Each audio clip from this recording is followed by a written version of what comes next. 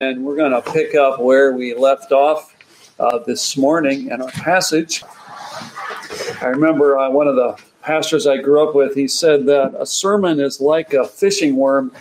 He said, no, a good sermon is like a fishing worm. You can cut it off anywhere and it'll still wiggle. And so kind of cut off this morning in our passage. And so we're going to pick up there where we left off in Ephesians chapter 2. Great chapter here. Let me read the 10 verses for us. We didn't do that this morning, but let's read. And may our Lord, by His Spirit, allow His words penetration.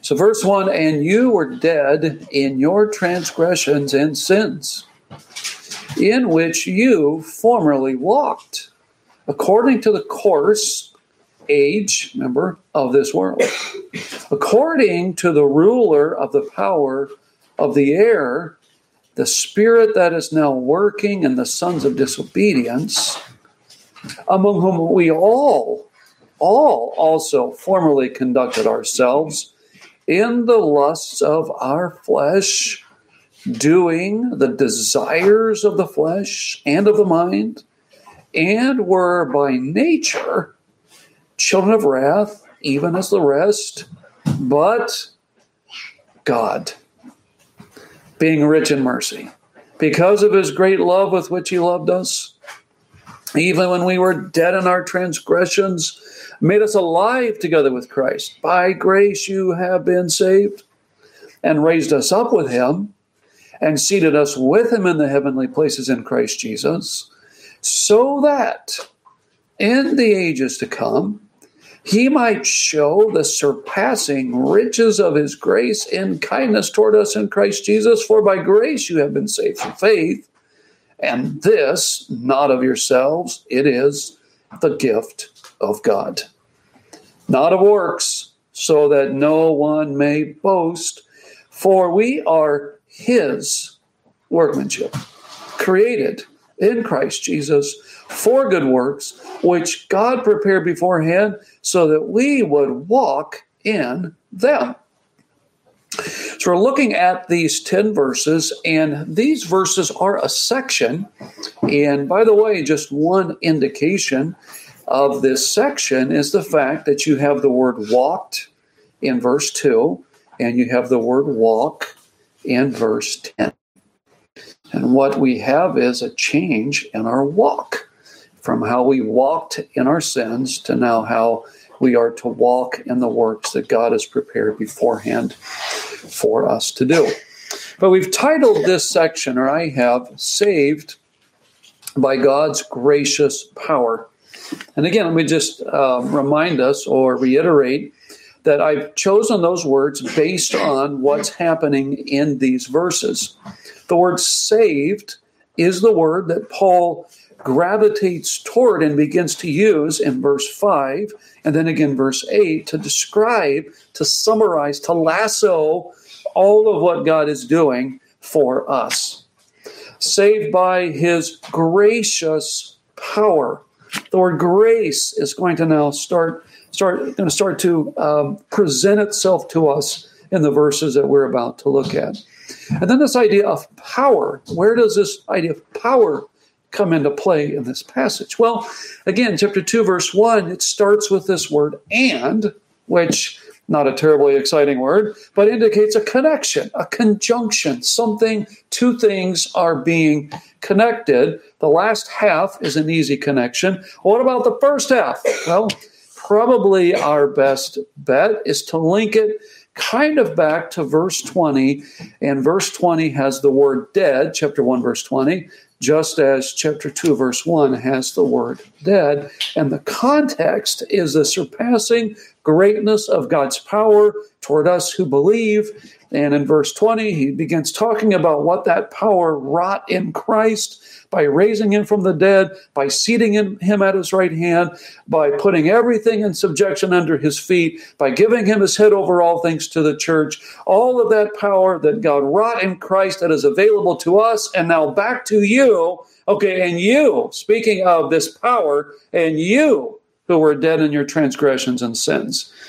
And so we've got this passage, saved by God's gracious power. And this morning we looked at the first 3 verses and we focused on the condition of those saved by God's gracious power.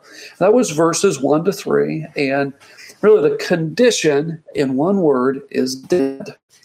Spiritually dead.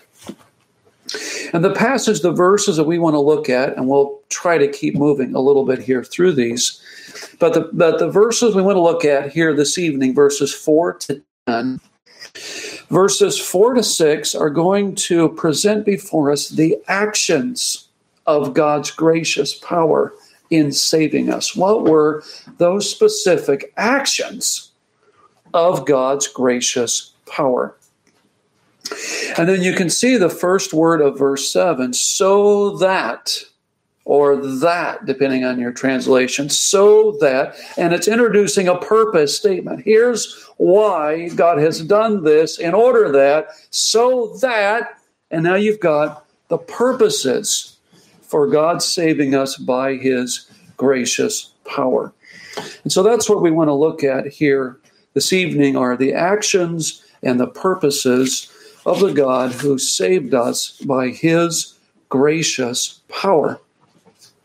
Now, when we left off this morning, we left off in rather a dismal point. That we were, prior to our salvation, we were what? Participants in our sinful culture. Slaves of our flesh and of our mind. Children of wrath, under divine wrath. Verse 4 tells us, but God. Now, what would motivate God to rescue people like us? Terrible, horrible people like us. What would motivate God to do that? And the passage begins, actually, these verses, by giving us some of the attributes behind God's actions. We're going to get to those actions of God's gracious power, but it's who God is that is what caused him to act. And specifically, and we could, of course, bring in God's power, that's the overall context here, but verse 4 brings up some of his attributes. Things like mercy. Attributes like love. Verse 5 will add grace. What is love? God rich in mercy for his great love. Great love. Love is sacrificially working for another's best. Okay, love is, well, it's kind of like what you feel at the marriage altar, right? And everything's perfect and everybody's beautiful and the music is stunning and everything. And you think that's love, but love is sacrificially working for another's best. That's agape, godlike love. And verse 4 indicates that it is out of that love that God then extends mercy. Mercy is rooted in his love, being rich in mercy because of his great love with which he loved us. Mercy is an emotional response to the pitiful, hopeless situation of someone in need. Need, not deservedness, triggers mercy. Remember when we were in Cambodia, and when we were there, I don't know, I guess almost 20 years ago, 19 years ago, we would be out on the streets, whether in the city area or village areas, and you would see Cambodians who are missing arms and legs because of landmines. This is Pol Pot, the man who came in and ravaged his own country. You would see people missing parts of their face from being burned by acid. And some of them you would look at and you almost couldn't look at them. It's just so horrifying. They're missing a nose and they've got, straws where your nostrils should be to try to help. I mean, you would turn away in horror. But these people would come up to you and they would go like this to you. And they're asking for something. And you wouldn't give to them because they look so wonderful or because of some kind of a relationship. But you would be moved to pity because of their desperate situation. That's what mercy is. Mercy is moved by the need of somebody that's in a desperate situation. And out of love, God extended mercy to sinners who could not rescue themselves. Yes, God is powerful. He's omnipotent. He has all power, but thank God he's rich in mercy. Imagine a God who is omnipotent, who is all powerful, but he's not rich in mercy and he's not great in love. But here is a God who is all powerful and he's rich in mercy and he's great in love. And he directed that merciful love toward us. Remember, he did not do so toward the angels who fell, but he did toward us. I think of the woman of Canaan in Matthew 15:22, who cries out to Jesus, "Have mercy on me, O Lord, Son of David, my daughter is grievously vexed with a devil." She's begging as a Canaanite, not out of a sense of deservedness, but out of desperate need. That's a cry for mercy. And it is out of these attributes that God then acts. He shows mercy. And we see his three actions of gracious power in saving us here in verses 5 and 6. And you can even number these in your Bible so you've got them.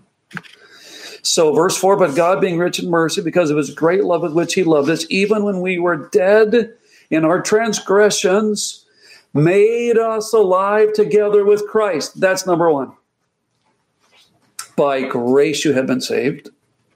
And raised us up with him. That's number 2. And seated us with him in the heavenly places in Christ Jesus. That's number 3. These are the 3 actions of God's gracious power in saving us. He made us alive together with Christ. If anybody has a King James Version, it uses the word quickened. Sounds like he makes you faster. Okay? It's Old English for to make alive. This is what we needed in order to be brought back from the dead. A dead person doesn't need more medicine. They don't need they don't need some reformation. They don't need somebody to move them a little bit. A dead person needs life. And what God did with his great power, being rich in mercy and in his great love, he brought us to life. This is a radical act. I think of the story in 2 Kings 13. You remember reading this where Elisha the prophet dies? And then there's this band of raiding Moabites, and one of them dies. And they need a place to bury their comrade. And so they, hey, look, here's this grave. And they throw their dead comrade into Elisha's grave. And he hits Elisha's bones and he jumps up and comes back out again. That's an act of power. I mean, right there, you throw your dead guy in, he comes back to life. You wish you could do that in modern military. Hey, let's just put him in there, bring him back out again. But that's being brought back to life from the dead.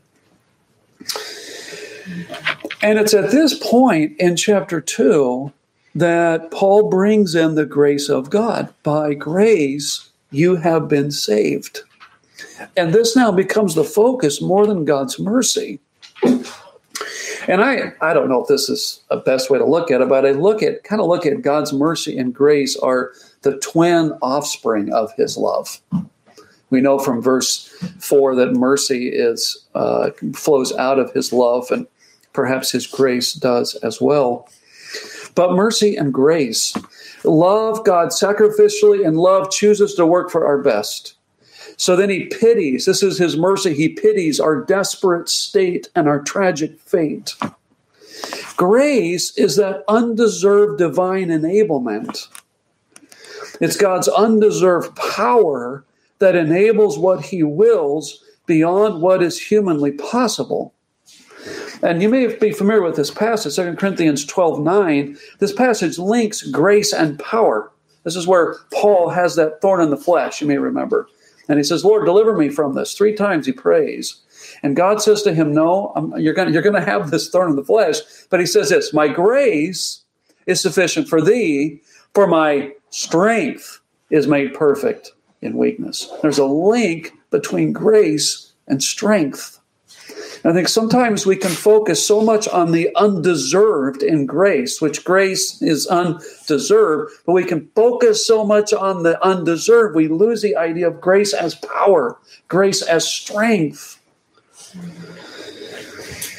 And this is, of course, what we need just on a daily basis to live the Christian life. Paul, I think, in all of his epistles, I didn't run through them here, but he begins, and in many of them, he ends with prayers for the grace of God on the people that he's reached out to. But think of mercy and grace like this. Think of the king who forgave his servant 10,000 talents in Matthew 18. So here's a man who can't pay. The king mercifully pities the man who could not pay.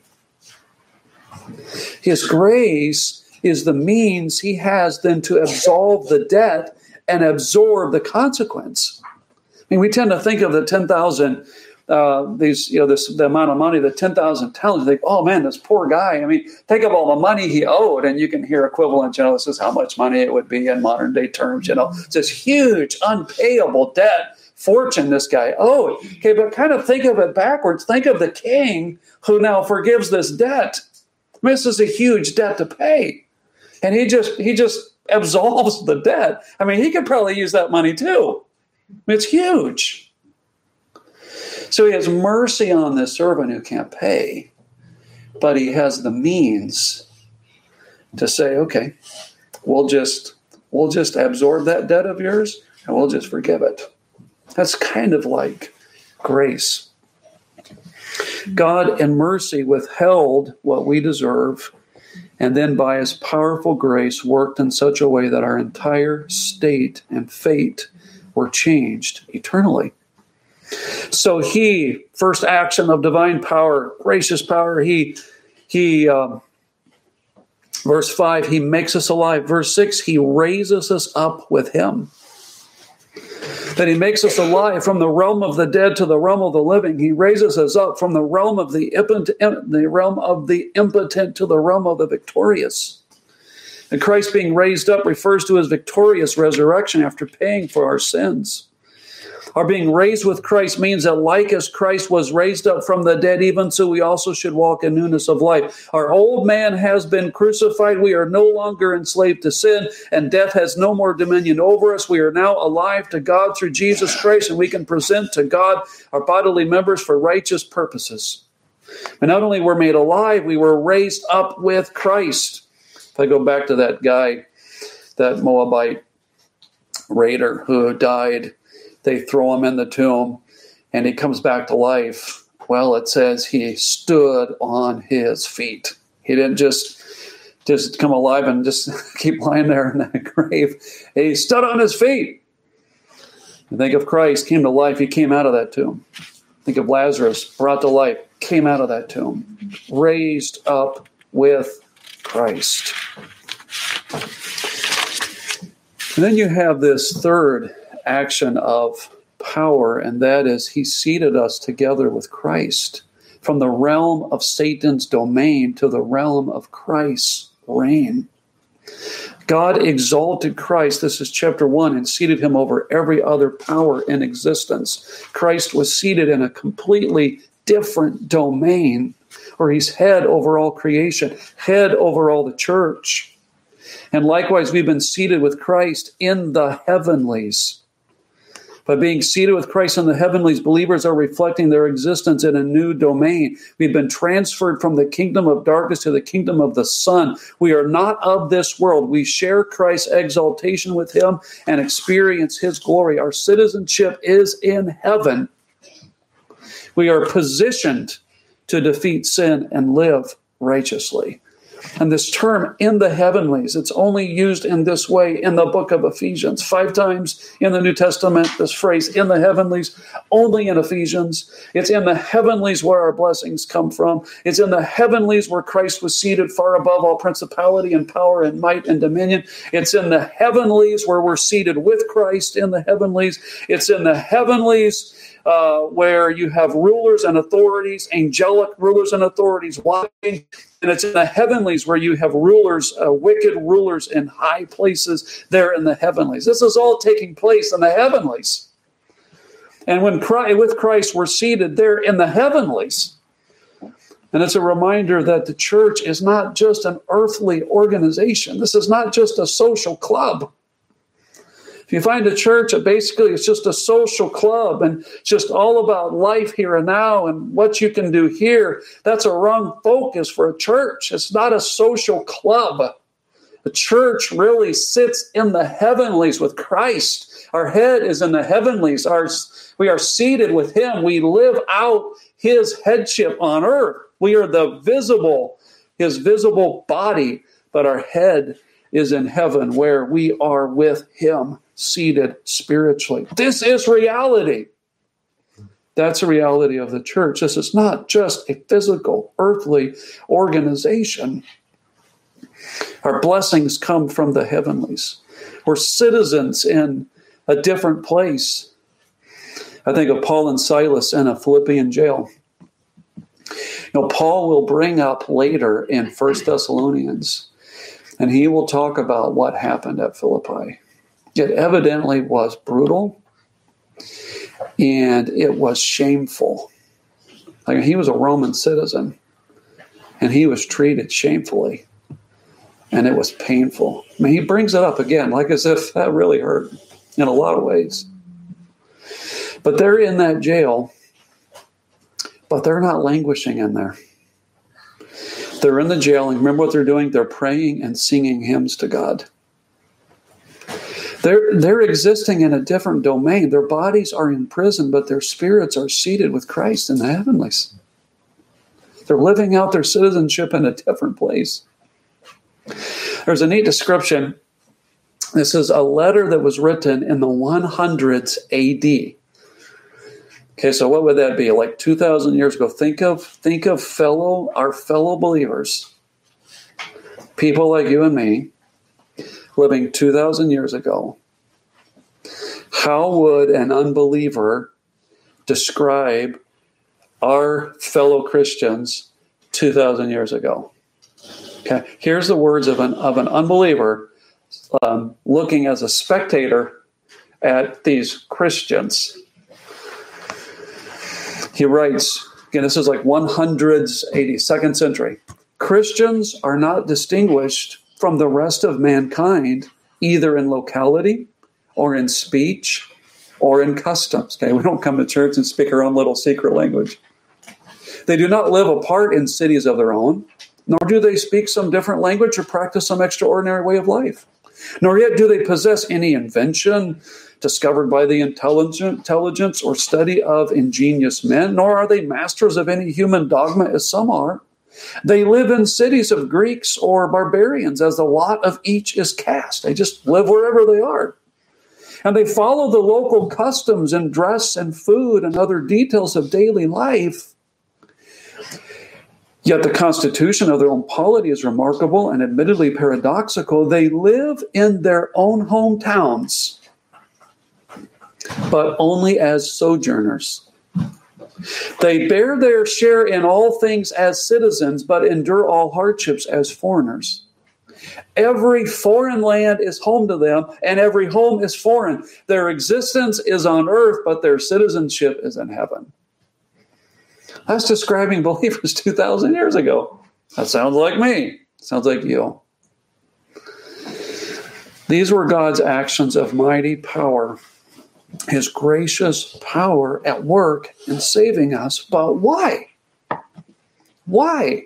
What would be his purposes? I mean, outside of his attributes we mentioned earlier, what would be his purposes in reaching down to people dead in trespasses and sin? What would be his purposes in doing that? and saving us by his gracious power. Well, this brings us into verses 7 through 10. And again, verse 7, so that, here's the purpose. So that, why did he do all this? So that in the ages to come, he might show the surpassing riches of his grace and kindness toward us in Christ Jesus. This is what I put down as the first purpose, to display eternal kindness. You could almost put to showcase his grace eternally, to display eternal kindness. Verse 7, in the ages to come. So there's the age of this world, the age in which we're living. There's the age of this world. There are ages to come. And in the ages to come, he's going to show the surpassing riches of his grace and his kindness toward us. We have not even begun to experience his kindness. For by grace are ye saved through faith. It's kind of a past tense. We'll talk about it in just a minute. All the grace that's already been poured out upon us, we haven't even begun to see his kindness. And he did all of this so that in the ages to come, he would just keep showing, displaying, again, new depths of the riches of his grace and his kindness toward us in Christ Jesus. It's kind of like, do you do this at Christmas? Like at Christmas, maybe I should ask you, I don't know. At Christmas, do you open the nicest gift first or the smallest gift first? Probably everybody's different, right? But we kind of like to start with the small and we work our way big. We try to do, like for birthdays, you start with the small and you kind of work. Start with the small and, oh, this is really neat. Thank you so much. Oh, by the way, here's this too. They open it. Oh, wow, thank you. I've been wanting that. I kind of think maybe that's it. Oh, by the way, this too is, oh, wow, this is, and then you kind of wait, you're building to the crescendo of here's the, okay, this is your real gift. Oh, Dad. Oh, Mom. And, who can say what eternity is like? But you think of, okay, the God who worked in your life and let you hear the gospel. Oh, that's just unbelievable. Oh, the circumstances behind that, even that you got to hear the gospel and somebody else didn't. That's amazing. And God worked in your heart and you accepted it. That's amazing. I don't know. God has led you through your Christian life. That's just unbelievable. His provision and his kindness and his gentleness and his love, his shepherding. That's just amazing. But it's like the gift's just going to keep getting bigger and bigger. And it's like in the ages to come. Oh, yeah, by the way, there's this. Oh, you got to be kidding me. Oh, and there's this. Oh, that's too much. No way. In the ages to come, just listen to the verbiage, the exceeding riches of his grace and his kindness toward us in Christ Jesus. Okay, here's another kindness I want to show you. Oh, that's too much, Lord. That's why he did what he did. And then verses 8 and 9, this purpose and displaying his gracious power like this is to save us in a way that prevents human boasting. To save us in a way that prevents human boasting. And there's a lot in verses 8 and 9 about salvation, about being saved. This is the term that Paul begins to use in this passage. This term, by grace are ye saved. Okay, this is a tense, just to be a little technical. It's a tense in Greek, perfect tense, signifying a past action with ongoing results. You were saved and you remain saved. King James English, you are saved. It's like a present and a past. You are saved, past tense. You were saved and you remain saved. And salvation is on account of God's grace. For by grace are ye saved through faith. Very important here, grace, it's on account of grace we're saved through the instrumentality of faith. Faith is the means, not the cause. Faith is the hand that opens the gates of the dam so that the waters of God's saving grace flow out to the lost sinner. Faith is not the cause, it's the means. This is more important than we might realize. An instrument that is weak or flawed can still do the job. You don't need a perfect hammer to nail a nail. And our faith and repentance are imperfect, weak, and flawed, but as long as they're directed toward Christ, they access the saving grace of God. Even a weak hand can open a floodgate on a dam. Even a weak faith, but in Christ, and open the floodgates of God's grace. I remember reading a story in a theology book one time about a guy who was demonstrating weak versus strong faith, and he was talking about this and told the story. I don't know if it's a true story, but told about a guy who was he was out on there's like this river, this frozen river, and it was ice. But this guy was on his hands and knees, and he was carefully trying to feel his way forward on the ice. He was afraid the ice was going to break through. He's just kind of gingerly putting his weight on the ice like this. And then he hears this clip, clop, and he looks, and here comes this horse-drawn sled right down the middle of the river, right in the middle on the ice. Like, here I could be just walking. Weak, both putting their faith in that river, but one with all the confidence, or faith on that ice, but one having all the confidence. But again, faith being the means, the instrument. And all God's work of saving us is a gift from God. If you look at verse 8, for by grace you've been saved through faith, and this, not of yourselves, that this cannot refer back to the word faith. Okay, it may seem like it, but there's a disagreement in gender in Greek grammar. So this does not refer back to faith. This seems to refer back to the whole thing. All of God's work of saving us is not from us. It is a gift of God. God's gift. Very emphatic.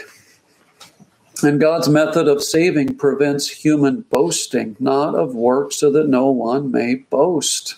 When it comes to salvation, he that glorieth, let him glory in the Lord. Charles Wesley, we sang one of his songs this morning, and on February 24th, 1838, that was a few years ago, Charles Wesley had a toothache. And he asked Peter Böhler, a Moravian, to pray for him. And Peter, this Moravian, asked him, Charles Wesley said, do you hope to be saved? And Wesley said, yes. And Böhler said, for what reason do you hope it? And Wesley replied, because I have used my best endeavors to serve God. That's his hope. Okay, just wait. The story's not done.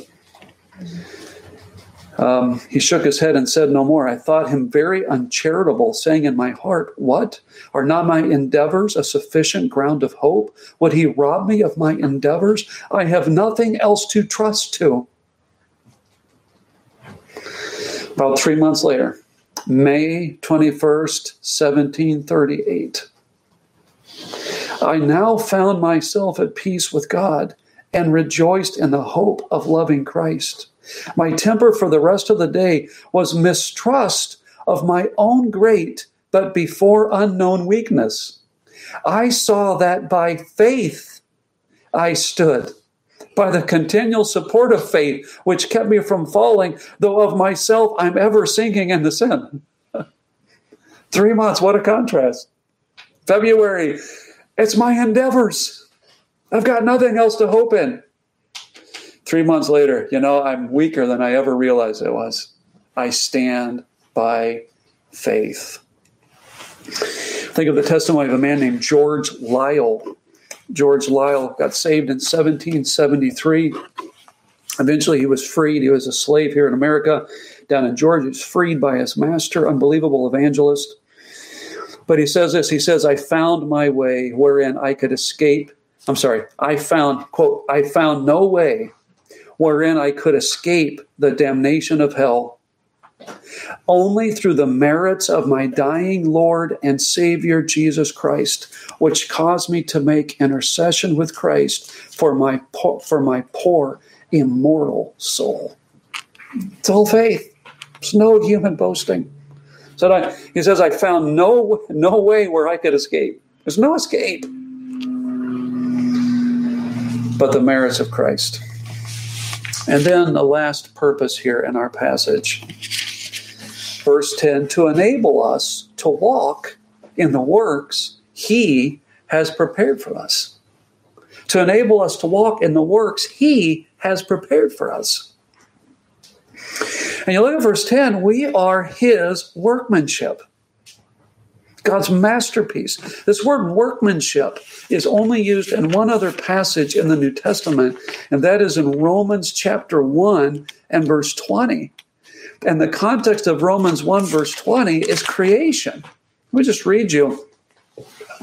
Verse 20, for since the creation of the world, his invisible attributes, both his eternal power and divine nature, have been clearly seen, being understood through what has been made. What has been made is the same word that's translated workmanship in chapter 2, verse 10. It's a context of creation. We are his created thing. We are what God made. And it's not talking about our birth as a human, because the next phrase says, created in Christ Jesus for good works. We're talking about being a new creation, a new creature. We are a new creation in Christ Jesus. Our salvation is a creation on the same level of power that brought our world into existence ex nihilo. And being God's creation, being his workmanship, look at what he did. Created in Christ Jesus for good works. Okay, not saved by good works, but we're saved to good works. And look at this last phrase, this last clause, which God prepared beforehand so that we would walk in them. I don't fully understand that, do you? How can God prepare things for us to do? But here's this God who is at work before the foundation of the world. That's Ephesians chapter 1. He's at work in your life. He's at work in my life. Before the foundation of the world, he's at work. And there's these actions of gracious power on our behalf, where by grace we're saved through faith. And he does all of this. He creates us new in Christ Jesus because he's got works that he's prepared beforehand that we would walk in them. And remember again, verse 2, formerly you walked in your sins, and now here are these good works that you are to walk in now. So here's my question for us. Have you found the works which God prepared for you to do? Are you doing? Have you found them? You know, there's people on this planet and they have no idea why they're here. They get up, they eat, they work, they sleep, they work, they sleep, they eat. I mean, they just go through the cycle of life and they've never figured out, why am I even here? And yet God has a purpose for each one of us. Have you found it? I think of the story of Hudson Taylor, who wrestled with God about founding the China Inland Mission. He resisted. He could not trust. All these people were dying. He knew it. God wanted him to start a mission board. He couldn't do it. And for 2 or 3 months, he wrestled with God. He scarcely slept night or day. He thought he would go insane. He could not do what God was asking him to do. There's a 7-week break in his journal. Starting in mid-April, his journal just goes blank. Finally, June 25, it's a Sunday, he walks out into the sand there in England by the receding tide. His soul is in agony. And the thought finally came, if God gives us a band of men for inland China and they go and all die of starvation, even they'll only be taken straight to heaven. And if one heathen soul is saved, would it not be well worthwhile? And then the thought, why, if we're obeying the Lord, the responsibility rests with him, not with us. And he cried out with relief, at thy bidding, as thy servant, I go forward, leaving results with thee. And pencil in hand, he opened his Bible. And with the ocean breaking at his feet, he prayed for 24 willing, skillful laborers at Brighton, June 25, 1865. The next day, he opened a bank account in the name of the China Inland Mission. The rest is history. There's still a China Inland Mission today. It's called Overseas Missionary Fellowship, OMF. It's all over Asia, our part of the world. There are, I'm going to get this wrong. I didn't think to check this before, but there are at least 4 generations of Hudson Taylors that have been in Chinese mission work. There's Taylor, and then his son, and then his grandson, and I think it's Hudson Taylor IV, who married a woman from Taiwan, and for the first time, Chinese blood entered the Taylor family. And they had a Taylor V, Jamie, and I lost track of what he's doing, but for a while he was studying at a Bible college here in the States. So for 4 or 5 generations, there have been Hudson Taylors involved in Chinese mission work. You know, Taylor found the works God had prepared for him beforehand. I mentioned this guy, George Lyle, earlier. This slave in Savannah, Georgia, who was converted in 1773. And he got converted and he began preaching the gospel. He was a powerful evangelist. His owner, a man named Henry Sharp, eventually set him free so he could do evangelistic work. Now, George Lyle, this is what he says, quote, "I requested of my Lord and Master to give me a work." I love that phrase. Give me a work. I requested of my Lord and Master to give me a work. I did not care how mean it was. By mean, he means how low, how common, how basic, how simple. I did not care how mean it was, only to try to see how good I would do it. Lyle started a church in Savannah, Georgia. Then, this is Revolutionary War. Some various complications came up because of his owner's allegiance. And so he was offered a chance to move to Jamaica. He went to Jamaica, started a church in Jamaica. He trained preachers. He didn't just start a church, he trained preachers. By the time he died in 1826, thousands of Christians were in Jamaica when he died. Here's a man that said, "Lord, give me a work. I don't care how low or simple or dirty or ugly it is. Lord, give me a work." God gave him a work. And thousands of people in Jamaica can trace their religious heritage back to this man, George Lyle. Have you found why God put you on this planet?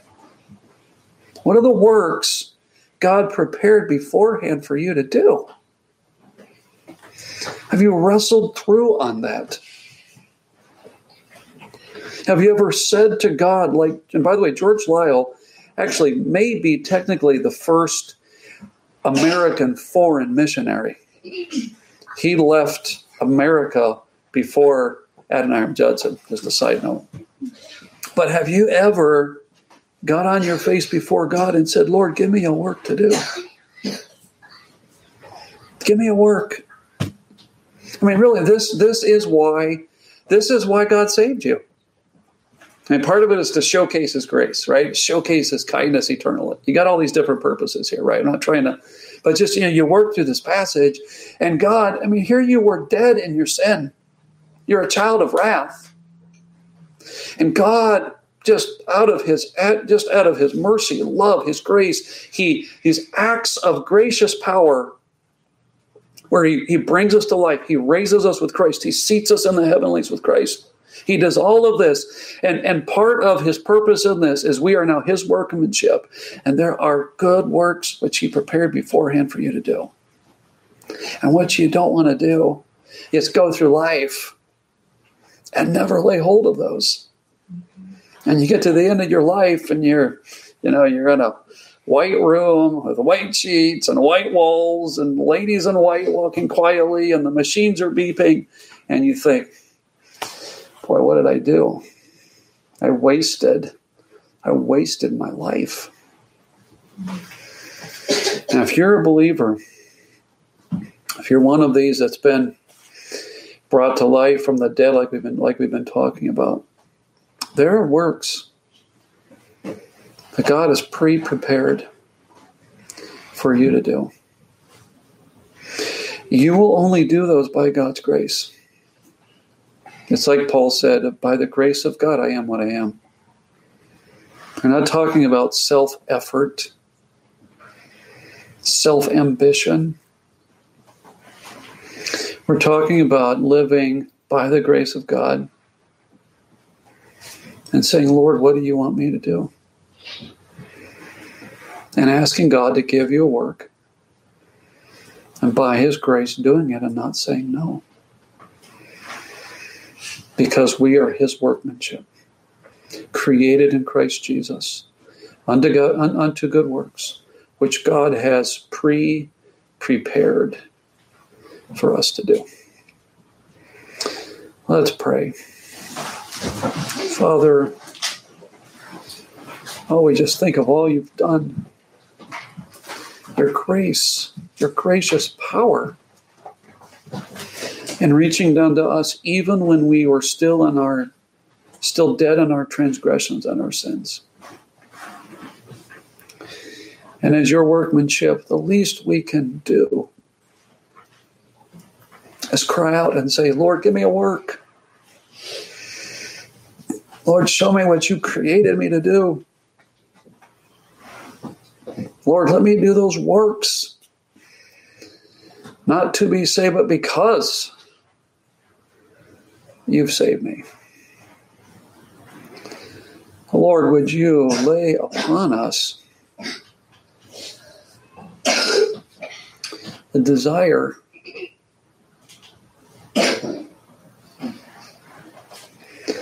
to seek a work from you and for you. And I pray that you would help us to wrestle through with you. Lord, give us a work. Give me a work. Give us grace. Give us strength. Give us health. Give us needed resources. Lord, not to burn up on ourselves. Lord, deliver us from that. But Lord, give us all we need by your grace to do those works you've prepared beforehand for us to do. Lord, help us to be faithful. Help us to lay hold of your grace and not make excuses. By your grace, work harder because of that undeserved divine enablement. So Lord, take these truths from this passage, take these words, these phrases, these clauses, and by your Spirit, help them to live in our hearts and renew our minds. And we pray these things in Jesus' name. Amen.